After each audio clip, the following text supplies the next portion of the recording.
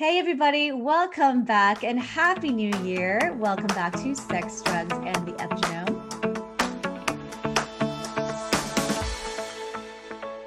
I'm back with Dr. Seeds, who is fresh off the ski slopes and back in the office and the OR. Doc, so great to have you back. And we missed you so much. Karen, I'd be amiss if I didn't say that I missed you also. I feel honored. Well, folks, we have after taking a much needed little holiday break and giving Dr. Seeds an actual breather, we have a ton of questions to answer. And so we've compiled them all for you. So today's episode is another dun dun dun dun AMA. So let's get right back into that. This comes from all over the place. And so we take them from email questions, we take them from our Facebook questions and our messages, and of course, Instagram, as well as Pinterest and YouTube. So you can see us there. So the first question comes to us from Jason. He asks, hi, Dr. Seeds, saw your podcast talking about C-Link. Is it C-Link, Doc, or C-Link? Because I've heard you kind of say it C-Link. Yeah, I call it C-Link. I think C-Link is fine, but it's C-Link. Yeah. C-Link it is. Is C-Link okay to use for anxiety and depression if you have a platelet count on the low end of the normal spectrum, 149? I've read that it has anticoagulant effects. Thanks. Doc. Well, so C-Link is a neuropeptide and an immune peptide that we use, which I think has quite a bit of data on, for the reasons of modulating the immune system and working with the immune system, but also works as a GABA agonist, it's an allosteric agonist, meaning it can help with anxiety and it affects the GABA receptor. The question about anticoagulation, it has properties of improving, of preventing thrombolytic type of episodes.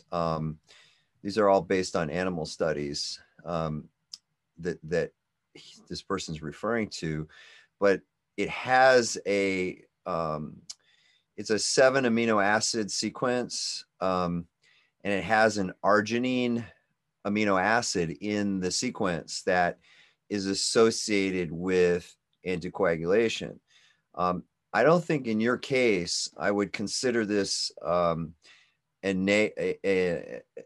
I would consider this something that would work against utilizing it for anxiety, and more so for immune regulation, with a lower platelet count like what you've discussed. I don't think there's an issue with that, other than in that I don't think it's that significant that it's going to be that I have seen in using the peptide in potentially giving you any issues. I mean, I think our biggest, especially now for immune regulation, I think it's an excellent nasal peptide because of its, it resembles it has properties significant to tufsin, which we've talked about before. I think we talked about this a long time earlier on in the discussions about C-Link, that tufsin is it's a tetrapeptide that's in the FC fragment of immunoglobulin G, and that fragment, that tetrapeptide fragment, is what helps improve phagocytosis in macrophages and neutrophils. And so C-Link has that fragment property that when it fragments, it has that tufsin fragment that works on improving the immune system in that fashion. And besides that, it has other antiviral properties that have been tested and studied against, like influenza A. And influenza A is another RNA virus, like this corona is an RNA virus. and it's been shown to be effective and an effective antiviral. So we like it because we can inject that in the nose and use those properties that make it so significant in improving immune regulation. And I think I can't remember. There are some other things about it that are really, I think, and make it a very a nice cornerstone in working with across all age groups, because you don't have to inject this. This is a nasal injection, introduction. So I would tell this person no, but of course, you can follow, a couple of things. Your doctor can follow your PT and PTTs. You can look for increased bruising. You can look for nosebleeds, things like that. That would be an indication that you'd have to stop immediately. But I haven't had that. I have not had those issues, and I have had patients with lower platelet counts than that. But yeah, I think for the purposes of what you've been successful in using it for, especially now with this immune modulation activity that is, I think, significant, and we've utilized that in many protocols just because of that significance of the couple things I've talked about. Oh, the other thing was the lymphotaxin. It's just it's a chemokine that it activates in just sensitizing the innate immune system to work when it needs to immediately with bringing in CD4 and CD8 type of cells, helper cells, and killer cells. But anyways, what I'm saying is that it's a nice peptide to be using, that's easy to get cooperation with your patients, because it's a nasal injection. So I really don't think I would be worrying about it, but there's things you can look for with it. Awesome. And I forgot to do a few things. I'm a little rusty after the holidays, Doc. We forgot to give our medical disclaimer. So please do know this is for medical education purposes only. It is not any sort of diagnosis for you, Doc. Please always consult with your physician before moving forward with any of the topics that we're discussing here. And also, absolutely. Yes, also, Doc, we did not even get to talk about that really slick red velvet blazer that you have on. Well done, can you tell that Joss. On it? Yeah, you can see that on it. Oh, and the shine from the lighting in the room is giving it like a sheen. I like it a lot. What about this? What about this? Do you see that? Love that. I have mine right over there. I'm gonna go grab it on the next question. But Doc, I have a follow-up question to how you answered the Solank. Is it a Solank question? And I've heard you describe, it has nothing to do with Solank, by the way, but I've heard you describe peptides as like a dipeptide, and this is a tetrapeptide. What is the significance of that? What makes that kind of important to note for folks? Well, it's that just means it's a 7 amino acid chain. It's just a smaller amino acid. It's a regulatory peptide. It can easily penetrate the nasal pharynx. It can penetrate the blood-brain barrier. It's a smaller type of peptide. It is, and it fragments. I told you it has the Tufsin tetrapeptide, which is it's threonine, lysine, proline, and arginine, which is the 4. And then they add this. They add a proline, glycine, proline to it to make it more stable. So it makes it stable and it holds it in the system longer. And then actually there are immune. So when it fragments, it can fragment into arginine, proline, glycine, proline. And it can become a very significant immune peptide. So it's really interesting how, when it fragments, how it becomes even a more significant peptide. But a dipeptide is like 2 peptides, like the one we talk quite a bit about, L-carnosine. Carnosine. And yeah. Is it safe to say that the more peptides that you have, the more volatile it is? So if it's like a bigger peptide. No, actually, some of No. these smaller peptides are very powerful. The Oh, L-carnosine supplement is yeah. tremendously powerful. That's a histidine and alanine combination of two amino acids that have such significance in the brain, in the pancreas.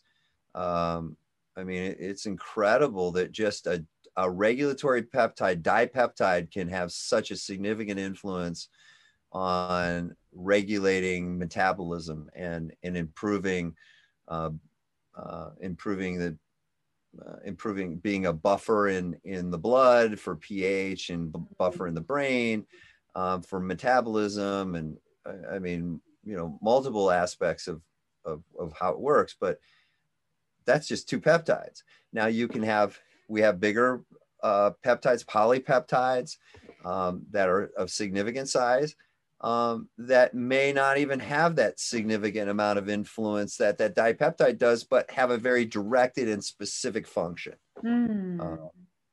And so yeah, they're all, it's interesting how there's variability and versatility in every peptide we discuss. That's going to be my next question for you, Doc, is, okay, you bring up a new peptide I haven't heard of. How many peptides in there? How many fragments? Now I'm just going to try to find a correlation. Well, cool. Sorry about that sidetrack, folks. And thank you for that question. Next question, again, Facebook is on blast. Comes to us from Facebook from Mobas. Hi, Dr. C's. Listen to your podcast about back pain with the athlete with the neck problem. Thanks. It was very informative. Gives me hope and healing. That was Diana. And healing from my own injuries. Do you recommend any peptides for lumbar disc herniations? I have a problem at I5, S1. I understand these are tricky to heal as they are avascular. Well, so she's talking about it, the or whoever is that's from Diana. This person, I think it's a guy referring to the podcast we did with Diana. Oh, okay. Well, short and sweet.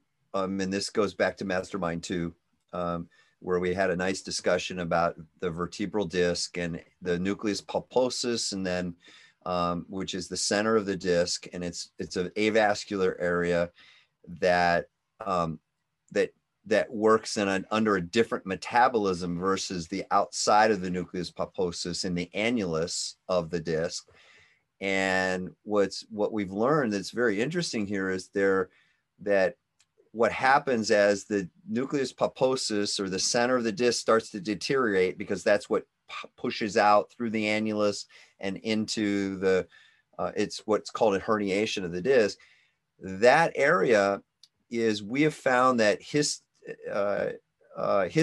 deacetylase there are significant histone deacetylase activity that is leading to that is creating an issue, let's say, with controlling the metabolism and the oxidative state of that nucleus pulposus, meaning the inflammation involved. And so there are actually some simple things like that we've discussed before, just butyrate, which is a 4-chain fatty acid, the butyrates that you can buy online that are very specific, and like the calcium magnesium or the sodium or the potassium sodium butyrate.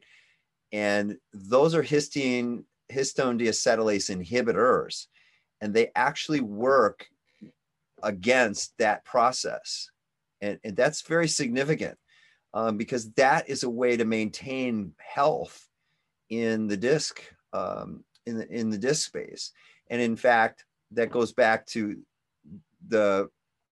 another, just going to another aspect about talking about ketones and ketone esters, and how ketone esters can have histone deacetylase inhibitor, are histone deacetylase inhibitors also, and work specifically in that area.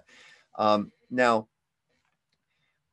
that's helping in trying to maintain the aspect of what we're talking about, metabolism, and how that nucleus pulposus loses its ability to control that histone deacetylase, and how that takes advantage of the metabolism of the center of the disc. Well, if we want to talk about peptides, there are definitely there are certain peptides like ipamorelin and CJC 1295 that have the ability to maintain that health in all tissue cells by upregulating cyclic AM, or by upregulating AMPK and setting up the cell energy appropriately, and trying to dissuade that disc for increasing his histone deacetylase activity.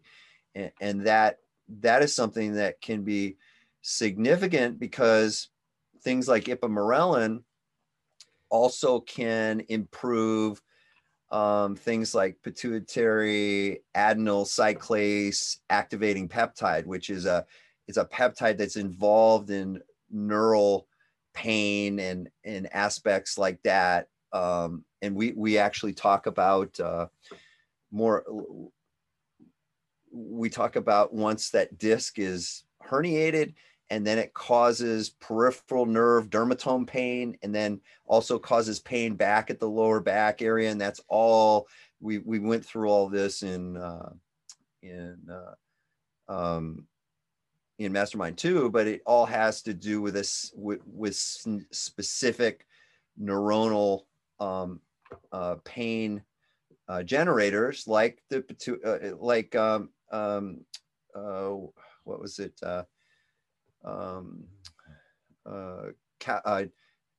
Calcitonin nerve related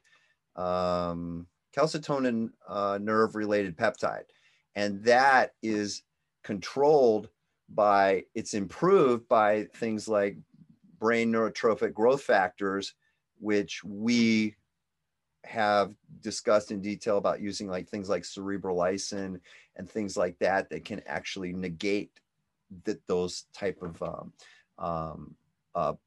pain generators. So that's a really loaded question, but are absolute things that, like what I told you about the butyrate, which is a very inexpensive way to maintain the health. And then there have been studies that have been, it's all about the oxidative state and what happens in that disc that starts creating problems. Well, I gave you some ways that you can keep disc healthy before you get to that space, or in the middle of this inflammatory process. We can go through all the aspects of things that we use to treat the inflammatory pain that once that disc is herniated to some degree. And one of them is definitely this cerebrolysin. Another one is now is the PO21 that you can use as a nasal spray, or you can directly use it.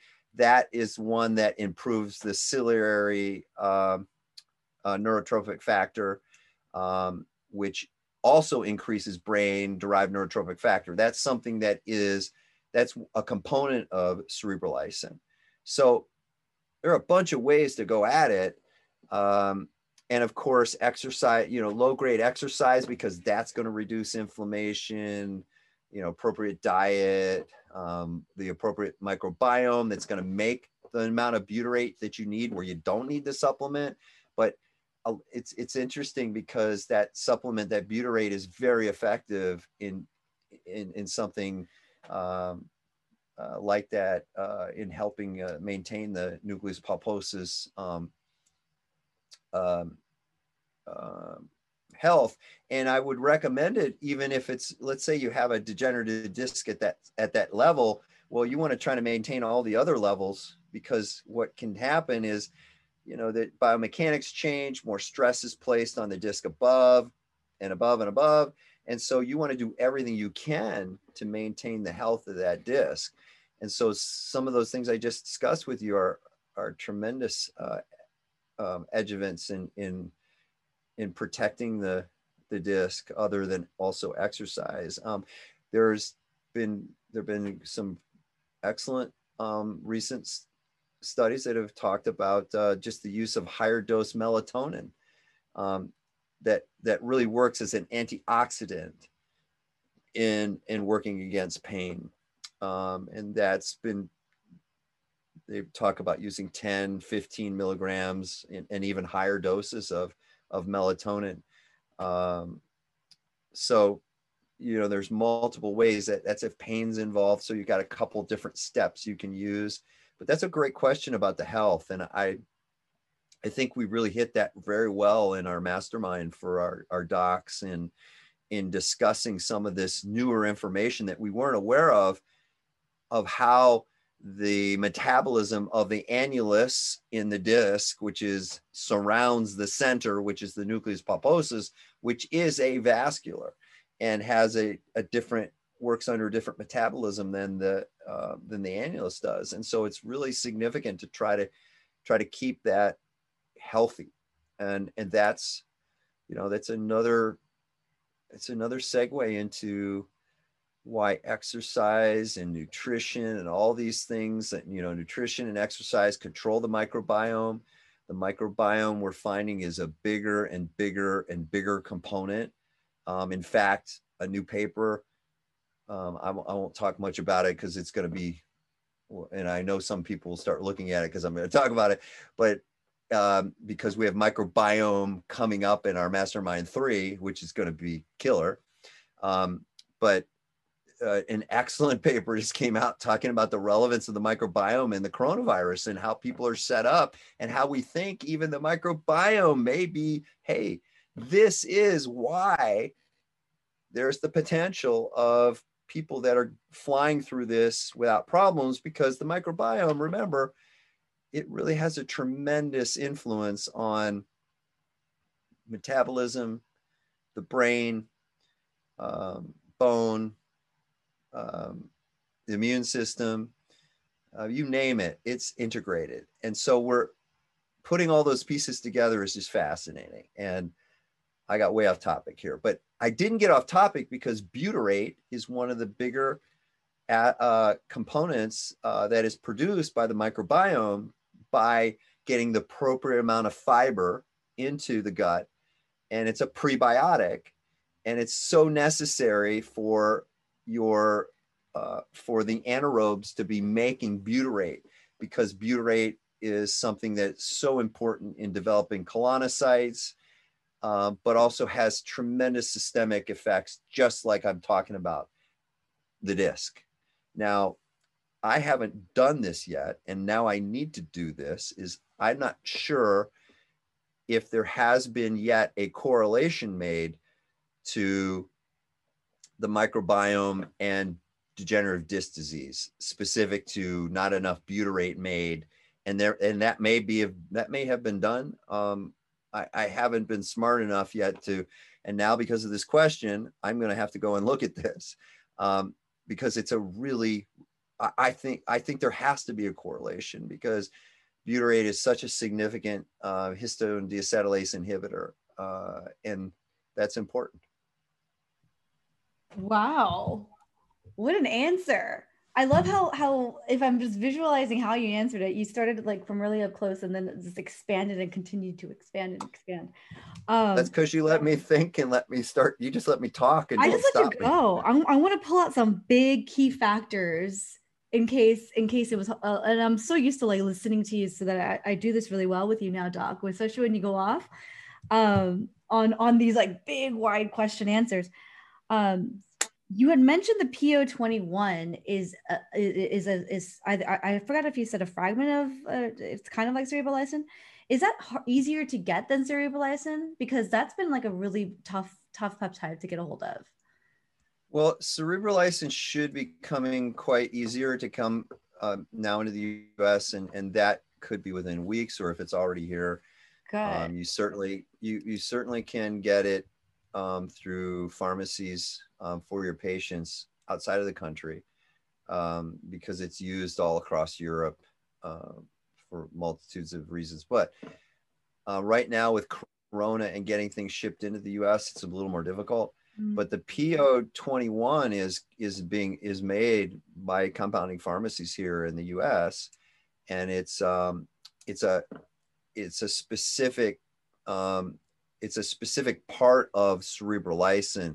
Cerebrolysin has a multitude of peptides and factors, and this is just pulling out basically the main one, and that is the ciliary neurotropic factor, and Very and cool. that is, in fact, that has there's a lot of it's very neuroprotective. It's a nasal peptide. It upregulates, again, what we're looking for. It helps you produce more brain neurotropic growth factor, brain-derived neurotropic growth factor, which is what we're looking for with a multitude of neurodegenerative problems, with depression, anxiety, and axonal flow in the axon. I mean, there's so many aspects that are so significant to brain-derived neurotropic factor, and this. I'll bring you to another paper, an interesting paper that some people have put a lot of validity into, but I really don't see the issues that have been brought up about using cerebrolysin and the possibility of building antibodies to ciliary neurotropic factor because of some issues with the cerebrolysin. I haven't seen that, and I've used a lot of cerebrolysin, and people over the world have used cerebrolysin, and with excellent results, depending on, again, what you're looking for. But with that argument made, this specific nasal introduction of the ciliary neurotropic factor is pretty cool in my mind, and it definitely has the research behind it. And again, it can work on pain through that brain-derived neurotropic factor, which we think has a significant relevance in negating the calcitonin-related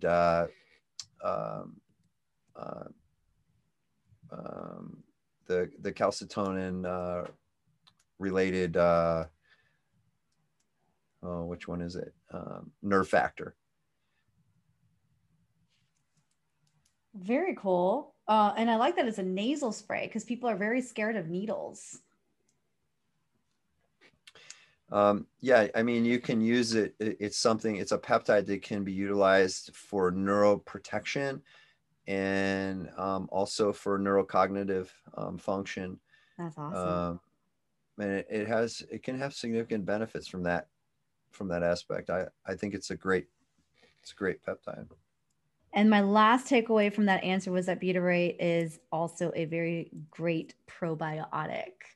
And then you started going into why this is so good. It's not a probiotic. It's not a probiotic.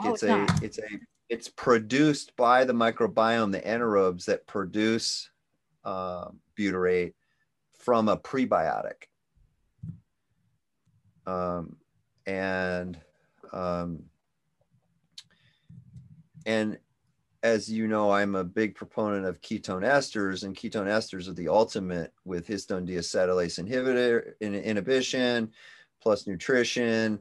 So you've got all kinds of ways that you can go at this, which I think are all significant things to look at. That's very good. Well, I hope that was enlightening for you, Mohbaz. Thank you for the question. Next question, and I think this is the last one that we have time for today. Talk about a science lesson today. I love it. Next question is a short question from Wendy Smith, who asks, okay, this is a little loaded, but what peptides for leukemia? Okay, so that's a really good question. And the answer to that is that has to be specific with your physician and your oncologist and how they work together, and you got to really keep an open relationship with your physicians, to make sure they're all working at the same, they all have the same information. And because there's no specific peptide, the peptides that we use in cancer and work with our oncologists and other physicians together are more adjuvants to the treatment, the traditional treatments. And meaning what we're trying to do is help the immune system while we're working to actually kill cells with chemo or radiation therapy. So things like thymosin alpha-1 can be very helpful in that respect, because you're doing something to kill cells that potentially can also lower the immune response. But when you work together with your docs, you can do things to kind of work on both sides of that equation and keep people healthier, and also make the immune system work more towards working against those cancerous and senolytic cells. And that's just an example. I mean, we gave some, I think we did a really good job of talking about specific peptides that are now under clinical trials in our Leukemia Lymphoma Society discussions, about how there are definitely peptides that are available in clinical trials and that are out now in some respects, that are used to treat work against certain to work as kinase inhibitors or things that are more commonly used in treating leukemia. But those are decisions you have to make with your oncologist and your doc, like myself or whomever that's working with a team, in a team approach. And you really just don't want to be randomly, just throwing a peptide at something. You want to make sure that your doctors are discussing your care together, and that they're on the same team, because sometimes that won't happen. Sometimes you won't have that. But it's really amazing now, at least on the oncology side, how integrated they are. Oncologists are in the world of peptides, and actually they're the forefront of their treatment regimens now that are coming to fruition. And so that's really where everything comes together, I think, and where we're going to see more of these peptides utilized in conjunction with radiation therapy or chemotherapy and so forth. So you just got to get the team together, and that's what we do. We work together. So that's a great question, but it's nothing you can just throw out at somebody, and it doesn't work like that. For the person asking this question, Wendy Smith, if you visit Dr. Seeds' YouTube channel, not only will you see him answering this question live, but you will also find the entire seminar that we did with the Leukemia Lymphoma Society there for your viewing. Definitely recommend you sit down for that. Any particular topic that comes out at you, Doc? Was it with the one that you did about the future of cancer, that one, the promising future of cancer? Would that be a good section? Mm-hmm. Or maybe even the one with Dr. Schwartz, with Erica?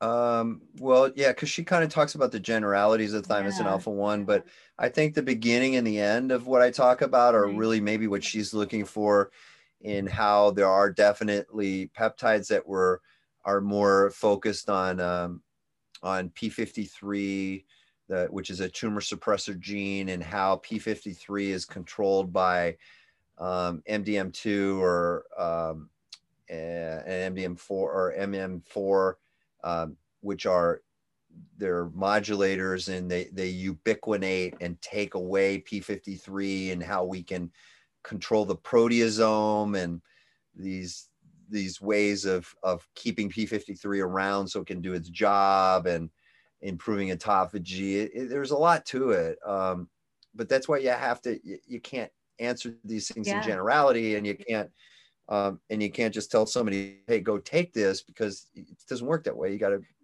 have your team. And Yeah. I'm very blessed to be working with a lot of different physicians that are amazing um, physicians, and actually working as a team, you accomplish a lot more.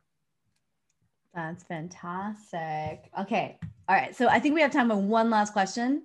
And I don't know You how just fast. said one last question. I You just know, but said that was one a short last question. question. You answered it in record time, Doc. I always have All right. extra just in case. All right. All right, All last right. one All of the right. day. An additional question for Dr. Steeds. This looks like it's from a physician because he follows you. Dr. Steeds, would he recommend taking Niagen supplements since his focus is on NAD plus?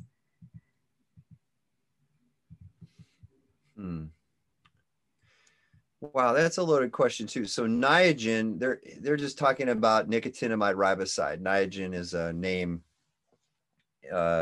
It's like it's another supplement name for nicotinamide riboside, and that is a precursor for NAD, making NAD through the salvage pathway. I like Niagen. I like I like any of those because they're all licensed through Chromadex, who makes basically who are making the NR, or nicotinamide riboside. Um, so um, so when I say that, I think it has potential in for some people, but it's not the solution. It's just it's an addition to maybe improving NAD, which is important in cellular redox, and important in helping the cell in eventually, producing more ATP, making it more efficient, and so forth. And that's why sometimes when you give this true Niagen, or Niagen, what you called it, or nicotinamide riboside,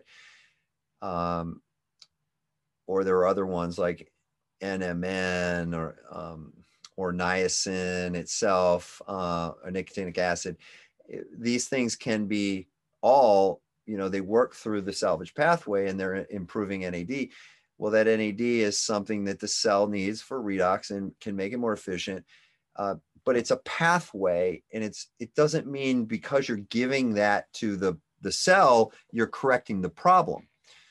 And that is something that, that I want everybody to understand, that we use some of these supplements to help us initially in working with patients, but it may not be something we use in a long-term fashion, because we're working on mechanisms of improving the cell all the way through the function of improving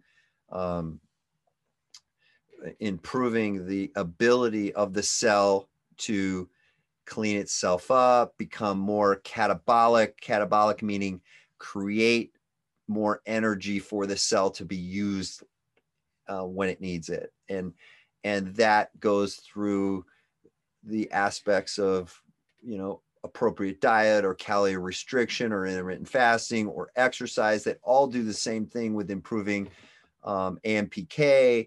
And AMPK upregulates PGC1 alpha, and PGC1 alpha improves mitochondrial biogenesis, which improves oxidative phosphorylation, which improves, and that's just a very short steps in describing all that, but they're just ways of improving the cell efficiency, and there are ways to do that right. The NAD is a little trick of where you're just giving that NAD, a precursor to get in that salvage cycle, to help improve a little bit energy and immune function and DNA repair and all the things that you need NAD for, and inflammation. And we go through that in great detail in Mastermind 1, talking about cell redox. But I think the important thing about this is to understand, when you take this, you need to take a lot of it to be effective. You need to take at least, those usually come in like 300 milligram capsules, you need to take 3 or 4 of those, over a gram, actually about a gram or more, to maybe make that change. But again, I do like it. I think it's an excellent, has excellent research behind it. All the guys involved with that, men and women, and I think I've always given a lot of, I've always said a lot about Charles Brenner, who I think is a brilliant guy and done great work with that and stayed true to the science. So that's his product. I don't usually say things like that, but he's a real scientist and has done some really good things. And there are a lot of good scientists, so don't get me wrong there. But that being said, there are a lot of other ways to do this, but it's a nice little thing to use when you need it. I'm not about using it long term, not at all. I think it's more important to cycle it, but it's more important to have a bigger plan than just using NAD. Okay, that's what I think everybody should understand. And then we get into more advanced ideas of working in that salvage pathway, where we talk about trying to control the nicotinamide N-methyltransferase, which is something that steals nicotinamide riboside, and there are ways to inhibit that and work against it. And so you have to be careful too when you use nicotinamide riboside or these supplements, because sometimes you can be fueling problems. So again, this has to be used. I know it's out there as a supplement, but I really think you need guidance with a physician that understands how to use these, because there are a lot of questions still that we have in are you doing things? So if you give this nicotinamide riboside, and let's say you're creating more methylation problems like you have in fatty liver disease or in other issues, so are you driving that farther? And I don't think that's been an answer yet that we have. So again, I think it's just important, as we are the people out there as the clinicians using these and recommending these and dealing with the consequences with the patients, and not the people out there just doing the papers and just saying, hey, you can use this. Doesn't work that way. Does not work that way. And I want to make that clear too. So you really got to have the experience, and you got to be smart sometimes how you use these type of adjuvants to improving cell function. I don't hear you, Karen. That, Doc. Sorry, okay. I was muted for a second there, but what an interesting way to think about the solution to that. It's that it's not the complete solution. It's a means to get to somewhere else. I like that. Well, what have we always said? I mean, when somebody tells you they have the one solution, well, you might as well shut off your computer. Yeah. Yeah. I mean, that's not the way anything works. I'd say, even if you said, well, exercise is the solution. Well, no, it isn't. It is a great solution, but you got to know how to do it right. You got to know when to do it. You got to know how to not overdo it. I mean, there's all those issues. And diet is a big part of exercise too. Yeah. So there's a lot of things that come together in my mind in looking for the complete solution. And again, that's what we do as physicians that work with all of these things and work with the patients and get the feedback constantly and have to deal with the issues of, that's the most fascinating. Let me tell you the most fascinating part of this, of something that just comes to mind is, you can have all the right intentions and you can have all of these things that say they do these things and have no changes at all in a patient. This is the art of medicine. It's utilizing the appropriate supplement or peptide or small molecule at the right time in combination that with other things that make sense at that time with the patient. With their issues. And it's so easy to be able to sit up there and just, spout off a lot of things about how this works in a cell. And this is, well, if you don't have the experience and you're not taking care of patients, I don't care what you say. It means nothing to me. It means absolutely nothing to me. It's just, how are we supposed to know that, right? Because you can get this stuff from Amazon, you can get this over the counter. Little do we know that you're not supposed to use it for a long period of time. You know what I mean? So this is very important to discuss. Well, but again, well, that's all this, you know, these are things that's my opinion. Okay. That's my opinion. But there is no research on long-term use yet. It's not there. But we know enough, and we certainly, no one will argue with me that that is certainly not something that you want to continue on a continuous basis when there can be other issues. But again, I'm not downplaying the fact that it can be a significant supplement in the beginning of therapies, or once you've got cell efficiency improving, it's something you can add in. And I've had great success with something like that as an oral.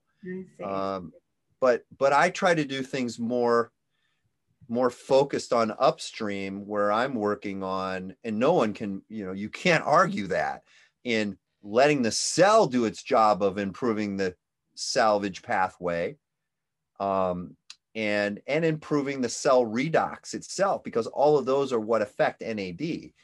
And again, we're the people doing that. We're not out there trying to sell something or talk about how this works in this paper. Well, we've read those papers, we know that information, and we're also implementing that, and we're working with patients, and we're getting feedback. So that's a huge difference. And that's where I have a little bit of difficulty when you get these people on all of these podcasts and TV, and they don't take care of one damn patient, but they spout off a lot of and let me back up though and say there are some really smart people out there, and they have really credible things to say. And I even prescribe to some of these things some of these people say, but everybody has to kind of tone it down and really be honest with your audience and say, look, this is what I do. I'm not working with patients every day, but I've done this. And then I have all the respect in the world for you. And I hope I didn't offend a lot of people saying that. I just wanted to make sure that I say this correctly, because I think it's really important to the listeners, because we have an obligation to patients and patient safety and patient, and we all want the best outcomes. And it's just easy. It's just an easy trap to fall into. Absolutely. I probably said too much. But it's kind of a breath of fresh air, right? We've got all of these.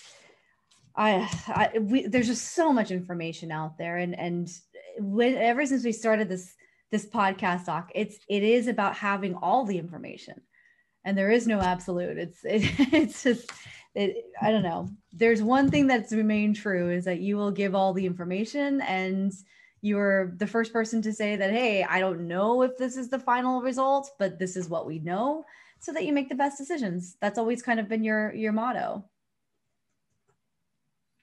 And I see the question about the vaccine. Listen to our previous episode so that you can get that answer. Doc, we went over. I didn't realize. I love it. And I'm sorry for taking more of your time than I needed to, but this is a very important topic and a great way to kick us off, I think, for the new year. The point I'm just trying to make is there's a lot of great, smart people out there. They got a lot of great information.